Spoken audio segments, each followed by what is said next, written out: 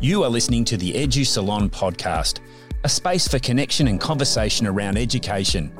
Each episode, Dr. Deborah Nedolitsky talks with a global education thought leader to provide insights into where education is now and where it might move next. Hello, and welcome to the Edu Salon podcast, recorded on the lands of the Kaurna people of the Adelaide Plains, to whose elders, past, present and emerging, I pay my respects. My name is Deborah Nedolitsky, and today I'm thrilled to be speaking with Dr. Jill Berry. Jill taught for 30 years in 6 different schools, both state and independent, and was a school principal for the last 10 years of her time in schools. She also taught at GCSE and A-level in the evenings for several years. Since then, Jill has completed a doctorate that explored the transition into headship, wrote a book about it, Making the Leap, Moving from Deputy to Head, and carried out an extensive range of leadership development work. She's also given a TEDx presentation on the subject, Take a Second Look, Bring Out the Best in Yourself and Others. Welcome, Jill. Thank you. I'm pleased to be here. Great to have you here. So let's start the conversation. You've been a school leader and you've worked with school leaders and you've written and spoken about school leadership. So I guess an obvious place to start is what is it and what is it when it's good? Like, how do we know if you see a leader or you see them operating? How do we know when we're doing a good job? It's interesting. Yesterday I was in London doing some training with aspiring senior leaders. And one of the things I encourage them to do is to think of the best senior leader they've ever known and to try to distill that down to 3 key principles. What are the 3 things about that leader, what they did or what they were, because leadership is partly about who we are as well as what we do, that mean that's why you're thinking of that person now. And then we combine all their ideas. And I've done that at middle leadership level and headship level. And the same kinds of things emerge, and they are human qualities. Obviously, what we know is important. But I think it's about how we treat people. It's about whether we can lift them, even when we're holding them to account, that we challenge supportively and constructively. We make people feel better about their capacity to step up and be their professional best. And we support them along the way. So I think it is about relationships, communication. And it's also, I know, about action, what we do, what we choose not to do. And I think that action needs to be based on strong judgment, which is actually in its turn based on knowledge of our context and our domain and our people, particularly our people. So there's lots there. You said it's a really human quality, and you said at the beginning that leadership is who we are as well as what we do. Yes. And quite a bit of what you just talked about is it's partly who we are, but it's how we are with others as well, in their company and with them and alongside them, and how we treat people, and that balance you were talking about between lifting and supporting, but also challenging and holding accountable. It's not just about making everyone feel fabulous and nice and encouraged, but actually that little bit of stretch as well and expecting things of people. So do you want to talk a little bit about that? Yes, and encourage them to expect a lot of themselves and to aim high and to believe in themselves, really. I think sometimes people see leading a team as a little bit like being an umbrella, about protecting and guarding and advocating for them and speaking for them. And that's part of it. But I think we can't just be an umbrella. I think we need to be a filter, really. I think we need to see ourselves as someone who enables and empowers rather than just someone who protects. Because if you only protect your team, what happens when you're not there? And if you're not careful, you're actually encouraging a culture of dependence where they will always look to you for the answers. Actually, leadership is about building capacity and confidence. It's about helping people to grow. And my greatest pride comes from people that I have led who have gone on to lead themselves and to do it really well. Because that way you're feeding forward into the world of education. You are protecting future generations of leaders, because schools and colleges all over the world, Deb, they need strong leadership at all levels. I really believe it's crucial. So investing in growing leaders is one of the most important things we do if we want to serve students, pupils, young people. And it is all about what ultimately does that for the students, is building the capacity of all of the people that are in their service, that the students are in the care of. I was speaking to Alma Harris on this podcast, and she says something along the lines of leadership is about others. If it's about yourself, you're doing it wrong. Yeah. I'm paraphrasing. And that idea about being in the service of other people, and you just said investing too, this stuff takes time. Building people's capacity and helping them to grow themselves is a lot more time intensive than telling them what to do or sending them out of your office with a quick solution. or doing it yourself. I think we all recognise that encouraging other people to do things takes longer and more patience than just sometimes doing it yourself. But it's something leaders have to learn, isn't it? The converse, I also do get these groups to think about the worst leader they've ever known. No names, but tell me what their key mistakes were. What did they do that they shouldn't have done? Or perhaps what did they fail to do that they really needed to do? And this idea of being ego-driven and self-serving, and it's all about them, invariably emerges. It's not about us, Deb. It's about the institutions we serve, the people we serve. And I think being able to do that in a way that has a degree of humility and self-doubt. No one expects their leaders to be perfect. They expect us to be honest. But a degree of self-doubt, I strongly believe, makes you a better leader, not a worse one. So pretending that you have all the answers, pretending that you never make mistakes is foolhardy. And that thing of authenticity is coming out there as well, because no one gets out of bed and thinks I'm going to be terrible at leadership today and people are going to think I'm doing a bad job. No one has that as their aspiration. They want to be a good leader, no matter how it is that you're being with people or how people are finding you. So I wonder if there's something around the pressure of leadership as well that makes people feel they need to be or present a certain way, that maybe their way of doing it isn't what might be an acceptable way to their context or community. I wonder where some of that stuff comes from. I think there's an irony that to admit sometimes that you're not sure and that you need help is a sign of confidence. And yet people feel if I do admit fallibility, people might not follow me. It might damage my credibility. So it takes confidence to admit sometimes that you're not quite sure. But it is about how we work with teams. It's about knowing that you build a team and there will be people in that team who are better at some things than you are. And that shouldn't threaten you, because it is about the work of the team. And as a leader, you're coordinating, you're facilitating, you're getting the best from people. And the whole will be greater than the sum of its parts. If you're working as a team rather than simply in a team, you will achieve more. But if you expect to be the one with the answers, with the ideas, and you don't give sufficient credit and encouragement to other people, then that seems to me to be a very short-sighted view of leadership. I'm interested in student leadership too, Deb. We are growing the next generation, aren't we, of leaders and people who have some power, some capacity to make the world a better place. So what are we modelling to the students in our schools and colleges? And how are we encouraging their leadership development? And I also say to teachers, every teacher is a leader. Sometimes teachers say to me, well, I'm happy in the classroom. I don't want to lead. And I say, actually, think about what you're doing with students. You're encouraging, you're scaffolding, you're modelling, you are challenging, holding to account, you're supporting, you're empathising. All those things are leadership behaviours. You are leading. If you don't want to go into a role where you're also leading your peers, your colleagues, that is your choice. But don't let it be because you don't believe you have the skills and the strength. We are all leading. So any investment in leadership, I think it's good for the students. I think it's good for teachers. And it's crucial for those people who go on to lead at middle leadership, senior leadership level, principalship or beyond.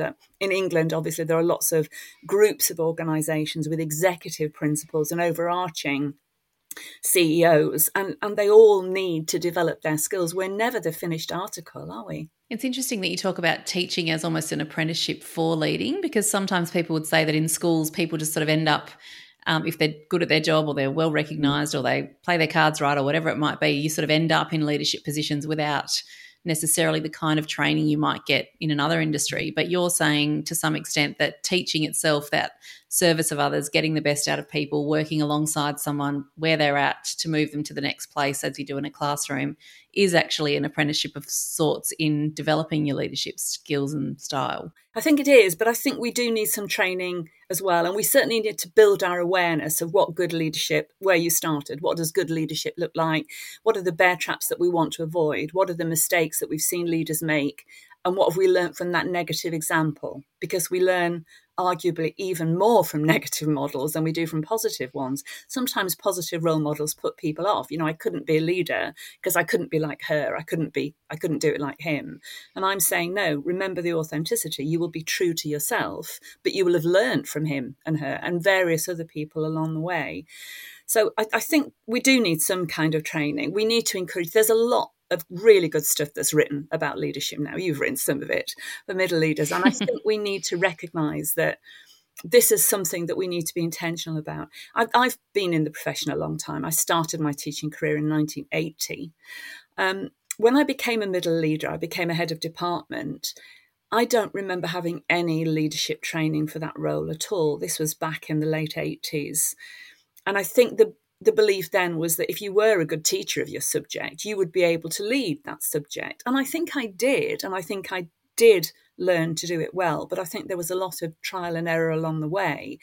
I do a lot of work with middle leaders now, aspiring and serving in schools and for organisations, getting them to think about how they can get the best from their teams, what middle leadership demands of you. And it's tricky. It's tricky because you are a buffer between your team on the one hand and senior leadership on the other hand. But I think thinking about perceptions, when I do these exercises about the best leaders you've known and the mistakes the worst leaders you've known have made, I encourage the people that I'm working with to use that list, because we end up with a fairly comprehensive list of what in their experience good looks like and not so good might look like. And I encourage them to use it in a self-awareness exercise. Go through that list. What do you think people would say about you? What would they never say about you? What might they say about you on a good day or a bad day? And then I say, if you're brave enough, give blank copies of that list to some of the people in your team and perhaps someone who leads you, and get them to do the same separately, independently, perhaps anonymously if it's your team. And then cross-check those perceptions. So you think you're a good listener. If they don't think you're a good listener, it doesn't matter whether you think you are or not. You need to change your behaviour in some way to show them you're listening. And I always say to people, don't do it just before the end of term when everyone's shattered, and do it when people are feeling fresher, but do it and use that evaluation to cross-check how you feel your leadership is going and where you need to adjust and recalibrate. And everybody in your team might need something slightly different from you. One of the things I say, Deb, is that leadership is really simple and it's really complex. It's simple because it's about getting the best from people. It's complex because how you do that can be quite nuanced, can't it? Different people need different things.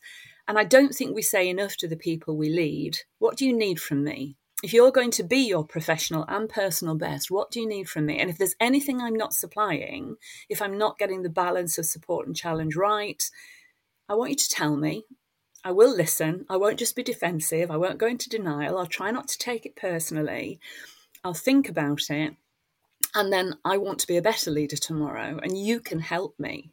I know it sounds easy and it can be difficult, but I really feel that investing in our own leadership and aiming high and continuing to learn and reflect, and not to react defensively and in a knee-jerk way, we can be better. We can all be better tomorrow. And there's a real lesson in there around generating, where you can, honest feedback. And I think the more hierarchical positional power that you have in an organisation, the harder it is potentially to get honest feedback because of the risks that it potentially people feel that there is in giving that, unless there's the capacity for it to be anonymous. But also that really powerful question of what do you need from me? And I've asked that sometimes, and a lot of the time people haven't thought about that, or they're going, well, you're the leader, you tell me what you're going to give me, and that's what it will be. But sometimes people will come back and they'll say, I thought about that, and actually what I would really like is X, because none of us are mind readers. And if we are in the service of others and we are genuinely asking how we can support someone, and we might offer things that come to us, but there might be other things that people can ask for, and we can see to what extent we can offer that. Mm. And it's not that people come up with a list of demands to make their lives easier. And people aren't stupid. They know that not everyone is going to get exactly what they want in life. But sometimes what they want is actually quite modest, and it is within your power. But it's about building those relationships. If there is quite a distant, cold relationship between the leader and the led, then yes, maybe they are not likely to tell you the truth. They may be thinking, I have to tell them what they want to hear. But interestingly, one of the people delivering on the course yesterday was a serving head, and he was talking about the danger of surrounding yourself with people who just tell you what they think you want to hear, or who just pander to your ego, rather than actually helping you to keep on track. You hope people give you feedback politely, calmly, constructively, But actually, you have to build the kind of relationship where people will tell you the truth. And I think as a school principal particularly, you need a senior leadership team, you need a governing body, as we have in this country, who will be straight with you. Because otherwise it's quite dangerous. Leaders can go badly astray if people are frightened of them, really, or frightened of their disapproval or the repercussions of being open. But as I say, we're never the finished article. I'm 45 years since I walked into the first classroom, I think, and I am still learning a lot about education, about leadership. And I love that. I find that exciting, Deb. I hope we all do to a degree, but I do know that for some, change is difficult, criticism can be painful, and sometimes we need to get over ourselves a bit, really. And there's something really there about a culture of trust and a culture of leadership in which this is all okay. And there's some porosity between layers, because I've been in schools where people have said, well, that's them and this is the us, and there's the line. And there's almost a culture of that this is how we like to operate. And then you have those people who are the umbrellas, who are the protectors of their teams rather than the conduits or the filters, or sort of leading up and leading down and across. Because I think that idea of middle leadership is particularly difficult from the point of view of the identity of middle leaders. There's a lot of research that will say that it's difficult to separate yourself out from being a colleague sometimes, which you kind of have to do sometimes in the leading part, but you still are very much a part of your team, but you're not quite a part of the other team. You sort of are a bit, sometimes the middle leaders will say to me, well, it's a bit like being the meat in the sandwich. Yeah. It is, and I think you have to accept that about middle leadership, and you have to be able to find strategies to deal with that, because it's how it is, really. It can be particularly difficult, I think, if you're internally promoted to a middle leadership role. So you go from being one of the team to the leader of the team in the same context. I was a head of department. I was head of English. That was my subject. And my next job was head of sixth form, which was a big pastoral section of the school. So I did both academic and pastoral middle leadership. And I think it served me well when I went to be a senior leader, and then when I went to be a head. I think it gave me an understanding of different types of leadership. And I love being a mid. I loved all my jobs, really, but I love being a head, being a principal more than anything else. That was definitely the most joyful, the most rewarding. I think probably I worked harder as a head than I'd ever done, but I love my school, and a lot of what I did was about promoting my school and representing my school. And it was like being a salesperson for a product I really believed in. It was a pleasure to do that. But I did it for 10 years, and I thought, actually, 10 years in one institution feels like enough for me. And it may be enough for the institution. It may be 10 years on. They need someone with a different skill set. And then I've done a number of things since then, as you said, and I enjoy those too, because I think now I have the opportunity to work with lots of people in lots of different schools and colleges and organisations and institutions. And it almost feels as if my capacity to kind of influence and make a difference and support people is broader than it's ever been. So that has been very fulfilling. And I do sometimes look at what heads and principals are facing and thinking, I'm not quite sure I have the energy to do what they're doing now. It's tough. But sometimes the joy comes from meeting the challenges, doesn't it? It's not just about the pleasurable stuff. It's about dealing with the difficult stuff and coming out the other side and thinking, well, that was tough, but we survived it. I helped to get us through.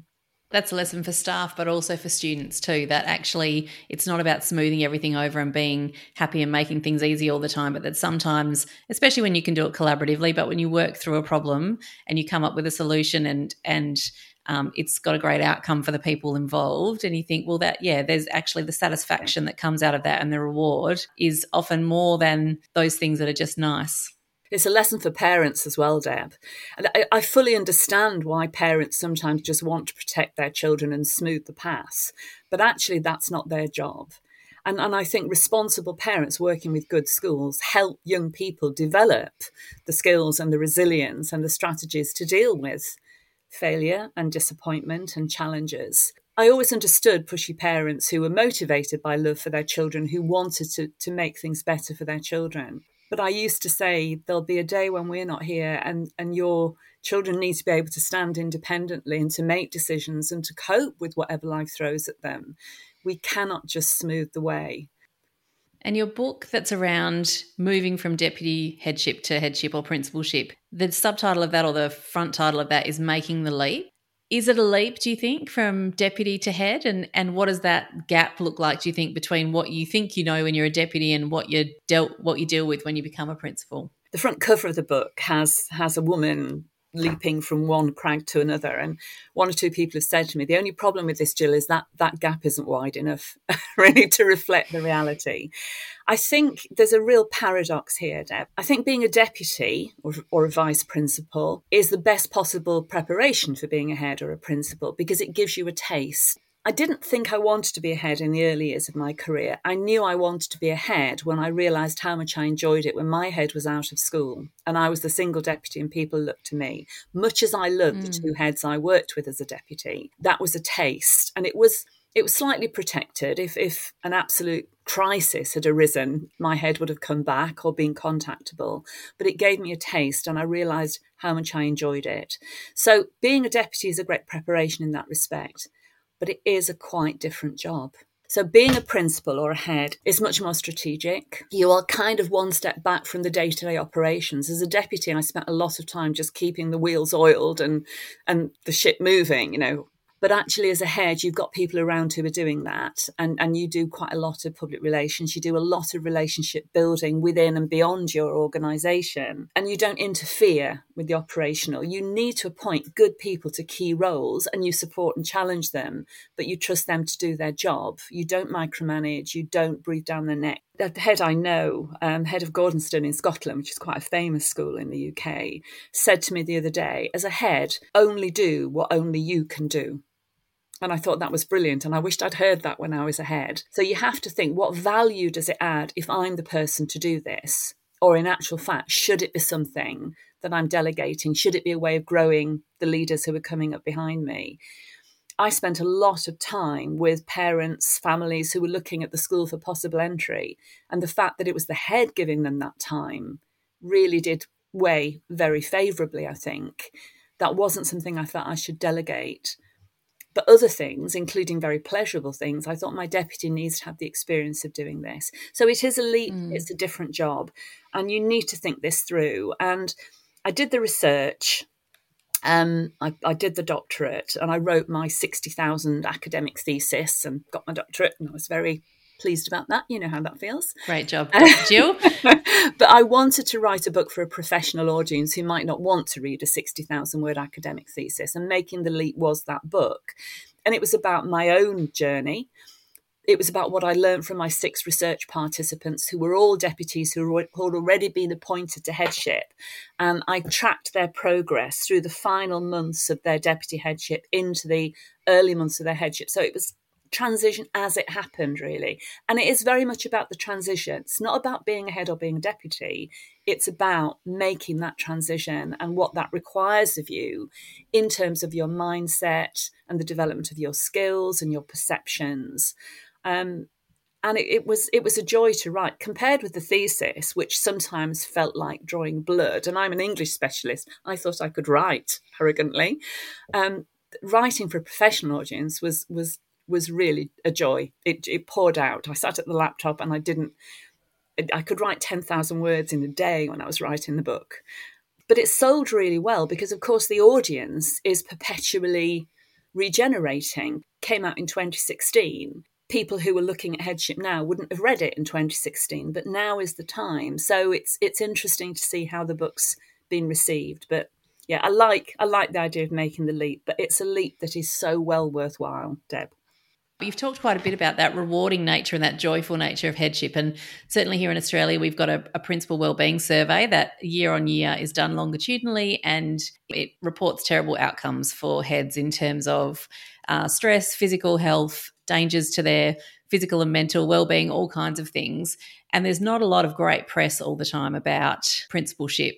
Talk to me a bit more about that joyful part, the rewarding part, the why it's absolutely worth it.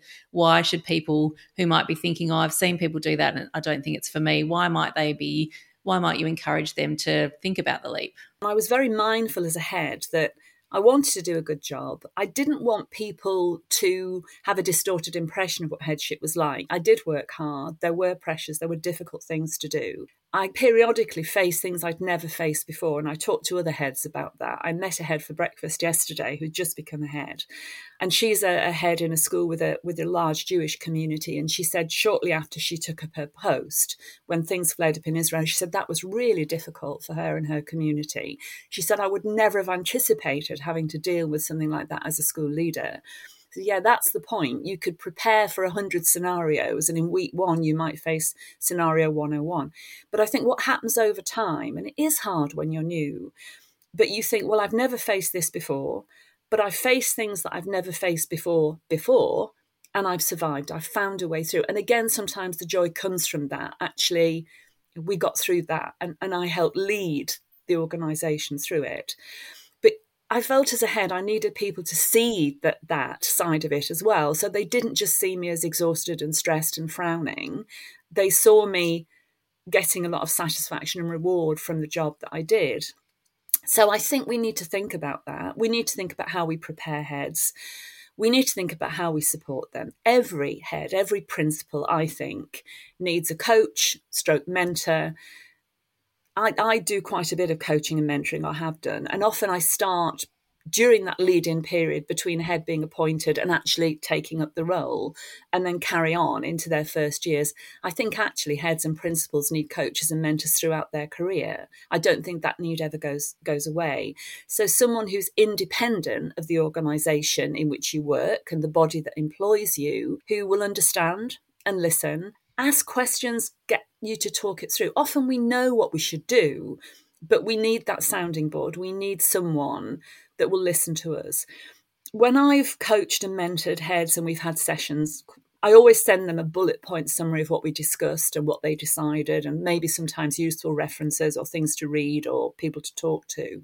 And I say, keep those bullet points, because at some point in the future on a difficult day, it might help to look back those bullet points and just remind yourself, actually, that was really exercising me at that stage, but I've moved past it now. So any way of reassuring yourself that you are taking steps forward. They may be modest, and sometimes you may feel you've taken a step backwards, but make sure that you give yourself credit. Think what you are proud of, where you have made progress, how your institution has moved on since you arrived. And yes, it's difficult, and it's not for everyone. I'm not naive. I know some people don't have that capacity to bounce back from adversity. I know I was a more resilient head in year 10 than I was in year 1 and 2, because my capacity to recover speeded up.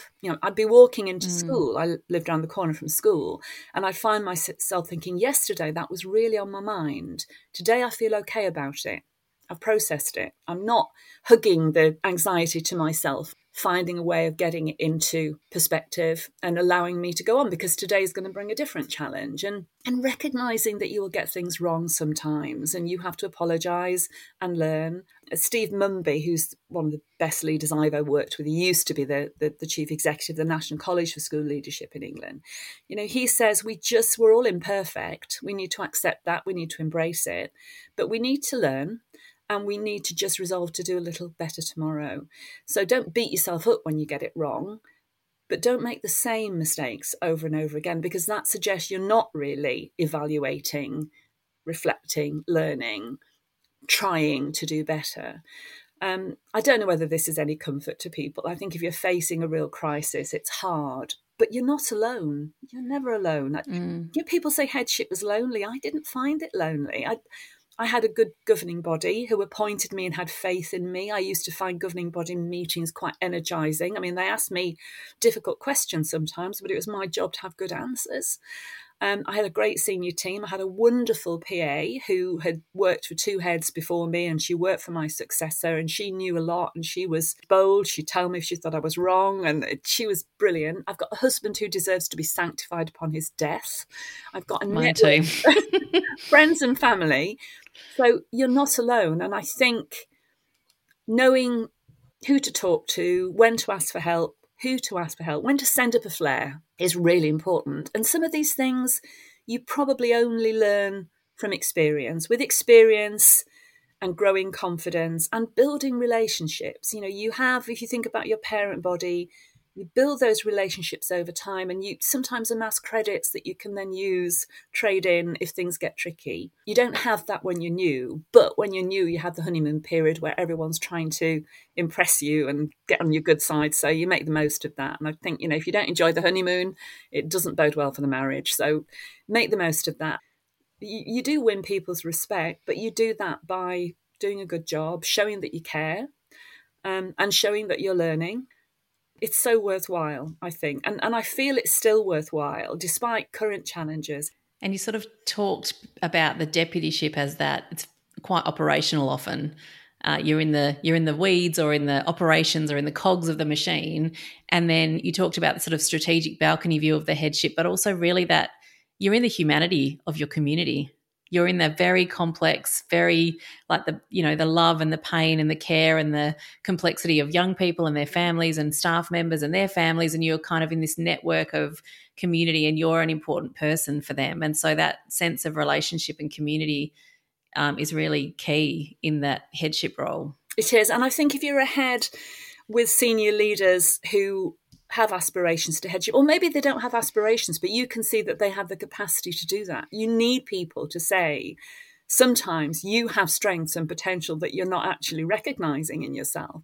You need to start to help them develop their understanding of the strategic, get them involved with the governing body, give them some of the jobs that you have. I started when the girls reached the final year of their education. It's the upper six, year 13 here. And generally in the school where I was head, most of them would go on to university. So we would write their reference for, and it was an idea I pinched from somebody else. Every good idea I've ever had, Deb, I've pinched from someone who said, I sit down and I read those references to each individual girl before they're sent. And it's a brilliant experience for them and for me, because it's a wonderful summary of who they are, what they've achieved. And it's good to be open about it and to read this reference and say, is that accurate? Is there anything we've missed? How do you feel about that? And I started to do that. And it was just such a wonderful final thing to do with these girls, because it was a girls' school. When I was out of school and my deputy did it, because I said, I don't want to hold up the process, those references need to be sent off. So if I'm out of school, you do it. When I came back, she said, I just loved that so much. And I said, I need to get you to do it more. I mustn't hug to myself the best jobs, and I mustn't delegate to senior leaders the worst jobs. You really have to think about getting that balance. But if you think you have senior leaders who will one day be heads, you need to make sure they see the joy and not just the pressure. And you need to help them have self-belief that they will cope with the pressure, but they will need to keep learning and reflecting. And you talked about Steve Mumby's imperfect leadership, and you said earlier that, that idea that we all know, which is that we can always improve. No matter how good we are, no matter how experienced we are, we can always improve. And as our context changes or situations change, or situation 1035 and a half comes along, we need to do things differently. But I think that's one thing that I think can be hard as well, because it's never finished. You're never the perfect leader. There's not often a perfect solution. It's very easy, I think, to be on this constant improvement cycle for yourself and your school and not actually stop and realise, there are things here to celebrate, whether it's in your leadership or in your school, or because there's always something you can be doing better, no matter where you're at or how long you've been doing it. There is. And I think two things, really. Dylan William famously said at an SSAT conference in England once that every teacher can improve, not because they're not good enough, but because we're all capable of being better. Now, some people see that and say, well, yeah, that's obvious. And actually, it's quite inspiring because we have never cracked it. Other people feel quite overwhelmed by that idea. Whatever I do, I'm never going to be good enough. And I think as a leader, I quite often use that phrase because I say, how does that make you feel? And generally, if people are in a leadership position, they say, actually, it makes me feel quite excited. This idea that there's more we can learn, more we can do. They write, think about the people in your team. How might they feel? Some of them won't feel that, especially if it's the end of term and they're tired. Or there are difficult things happening in their own lives or whatever it might be. Some people can feel ground down by that. And you need to be able to see that perspective and think, how can I help them feel better about their capacity to be better? And I think that's especially true when you're having those challenging conversations, when you're holding people to account. You do not want them to come out of that conversation feeling worse about themselves. You want them to come out of that conversation feeling better. Know that they're supported, you're building on the positives, you're helping them through, they're not on their own. And one of the things I read about when I was doing my doctoral study was that the idea of appreciative inquiry, this idea that if we want to improve, often we will get further if we try to recognise the bright spots, what's working well, think about why it's working well, and how we can take that lesson and apply it in a slightly different context to raise the bar.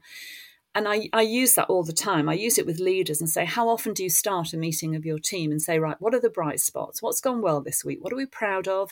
Where are we making progress? It makes people feel better, but it's not just about that. It's about saying, okay, let's just unpick that a little bit.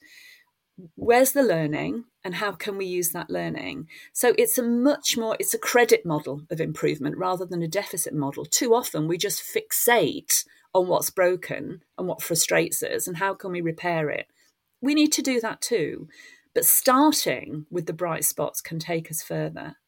So I think it's just, and it's good to have high aspirations, but it's not good to be constantly self-critical and beat yourself up because you're not perfect. I mean, perfection is so unhealthy as a concept, isn't it? And people don't expect us to be perfect. I found that as a leader. No one expects me to get it right all the time, but they expect me to be able to say, whoa, I don't think that was a good call. If I could live through yesterday again, I'd do things differently. And I'm sorry, but I'll try harder. I'll do better.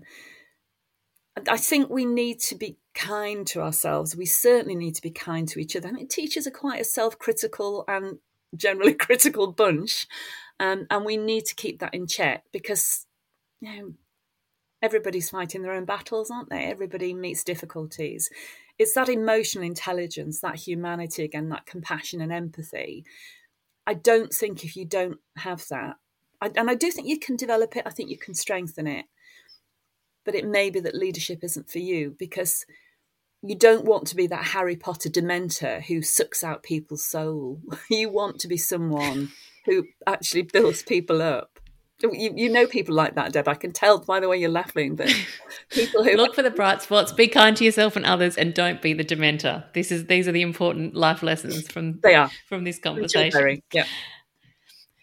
Well, Jill, we're coming to the end of our time together, and so I'm going to move us to the final 5 questions, which I call the enlightening round. So we're shifting gears a little bit because I feel like that conversation we could have kept snowballing it down the hill, but we'll shift gears for a second. And the first question I've got for you is, what is something unexpected that many people might not know about you? So I've written a lot about education. I have an education blog. I wrote Making the Leap. I've written chapters for other books. I've done lots of education writing. But because I'm an English teacher, maybe, and I read a lot of fiction, I always wanted to know whether I could write fiction. And actually, I started in the autumn of 2019. I went to a Women Ed conference in England, in Sheffield. And Women Ed is a grassroots organisation of people supporting women in education. And at the end of those conferences, they always ask us to make a pledge, a commitment to ourselves. And you type it into your phone using the Menti app and it goes up on this huge screen. Steve Mumby, actually in Imperfect Leadership, says if you make a commitment to yourself, you're far more likely to see it through if you share it with people. So making a commitment that everyone sees on that screen is pretty much owning it. And my commitment was I will try to write a novel next year. And a few people said to me afterwards, why did you say try, Jill? Why didn't you say I will write a novel? And I said, I don't know whether I can. I'm going to try. I'm going to try. And I did start trying. So that was October, November 2019. And then, of course, in 2020, the world changed and the pandemic arrived and we went into lockdown. And I had a lot more time. I carried on doing quite a bit of online professional work, but I did have more time. So I wrote 3 short novels and they came out in spring 2022. So that's what people might not know about me, that in addition to everything else, I started writing fiction. And I'm really proud of them, Deb. And I think a lot of women, particularly in my experience, women of a certain age were very creative in lockdown. I have friends who were painting and felting and knitting and crocheting, which is a skill I thought died out with my grandmother. And I was writing. I think it was one of the positive things. I just had the time and the headspace and I enjoyed being creative. So people may not know that about me, but Jill Berry. Novelist. Published novelist. That's fantastic. What a great thing to have been able to do. And as you say, to have the time and space to allow that to flourish. I wonder whether it would have happened had we not had COVID. And how about something that's currently on your desk? Well, that's related because the 3 novels I wrote were short. They're about sort of 55,000 words. And what I didn't realise when I wrote them is that publishers expect novels these days to be between 80 and 120,000 words. I mean, I do worry that everything's getting longer. Films are getting longer. Series are getting longer. Novels are certainly getting longer. But I thought, I wonder whether I can write something that's longer. I've written a 4th novel, which was based in the pandemic. And that was a really interesting research experience to go through my diaries, to go through what was online and remind myself of the progress of the pandemic in the UK. So it's about a family of 4 navigating COVID in the UK, teenage girl and boy and their parents. It's about the family. It's about what happened during the pandemic in England. So that is on my desk because I'm working on the 2nd draft of it and I'm sending it out to a small number of readers and asking for feedback so I can improve it. So that at the moment is looming large in my head. Wow. And that's certainly, I think, academic writing, but also I imagine fiction writing, asking for honest feedback. You really need honest feedback to make it better, but it can also sting a little bit. When I wrote Making the Leap, a lot of it is about my headship. And so it's about me, but actually fiction is so personal, Deb. You put so much of yourself in it. So if people don't like it, it can be quite hard not to feel hurt by that. But you need people to tell you the truth. You're not going to make it better if people just pander to your vanity. I did a brilliant interview with Amy Edmondson, who's a Harvard professor, who's written a book called Right Kind of Wrong about different types of mistakes and how we should learn from them. And she was fantastic. Really enjoyed talking to her. But she was quoting the Viktor Frankl thing about between the stimulus and the response, there is a space. And in that space lies our power and freedom to choose our response. And in our response lies our growth and freedom. And I think about that a lot. So when you do get feedback and it might smart a bit, think, that's the stimulus. My response needs to be a little bit more thoughtful and considered rather than just automatic defense or denial or pain that then stops me processing and learning and moving forward. So I feel very strongly about that. The book's called 18 Months because it charts 18 months from March 2020 to August 2021 when we thought we were actually through it, and we weren't, most of us. And you've mentioned quite a few people in this conversation, but who is someone that inspires you in the work that you do? I can't really pin it down to one person or even a small number of people, but it made me think about the world of Twitter. I have to call it Twitter. X. I can't call it X. I started using Twitter, educational Twitter. I only tweet about education in 2011 after I'd finished my headship. And it's enriched my life so much in terms of my network. So there are so many people that I have connected with through the world of Twitter and spin-off events that have really enriched and made my network so much more diverse. And I've learned such a lot. There are so many inspiring people out there. Internationally, it's enriched it. It's extended that range. So in terms of who inspires me, I would say people inspire me all the time. And they are often people that I've not met face to face, like you. Yes, well, we met on Twitter, and this is the first time we've had an actual conversation, but we've been connected for years. Yeah. Absolutely. And the whole world of Twitter, it's given me opportunities and experiences, things that I wouldn't have had. Women Ed would not have developed without Twitter, and that's been very important in my life. So rather than an individual or a group of individuals, the whole Edu Twitter community I find inspiring, and I constantly encourage people to look at it if they're educators. I think judiciously used, it will save you time. It's like the best staff room in the world. It's generous. There are negative elements, but there are ways you can protect yourself and control that. So I find that inspiring. And Vivian Porritt, who is one of the founders of Women Ed, she was one of my first podcast guests as well.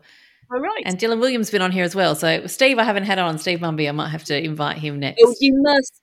Oh, he is fantastic. And you mentioned Alma Harris. I'm a huge Alma Harris fan. What's one thing you've got coming up that you're excited about?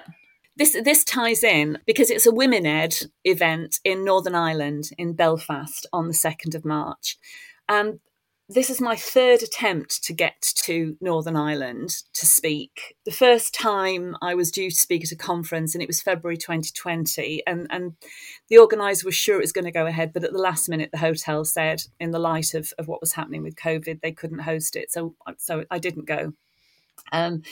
The second time I was due to speak at a Women Ed event in September of last year, but I had 2 knee replacements last year, and one was in September, one was in December, and I couldn't fly, so I had to cancel it. And then the Women Ed group invited me to speak at their conference on the 2nd of March, and I said, finally, I'm going to get to Belfast. And then a couple of weeks ago, our house flooded.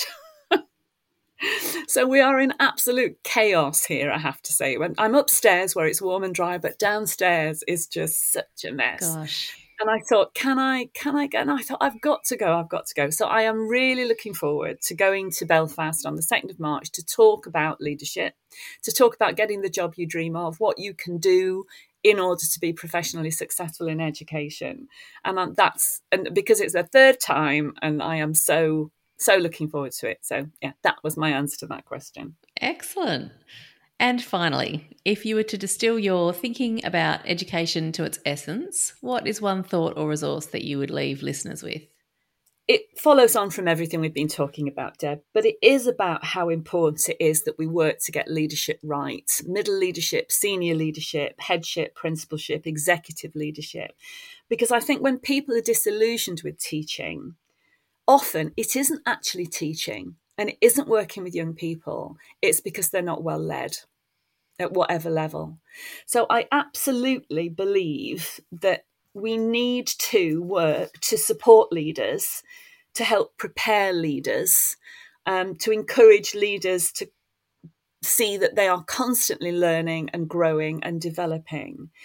If people do feel disillusioned with teaching, if anyone, perhaps if you're disillusioned with teaching, you won't be listening to education podcasts. But I would say, if you know someone in this position, encourage them to try a change of school first, maybe a change of phase. I know people who've gone from secondary to primary or further education or higher education, or a change of sector, so independent, state maintained, or a change of country. I know people who've gone overseas to work in schools and colleges who have completely rediscovered their mojo.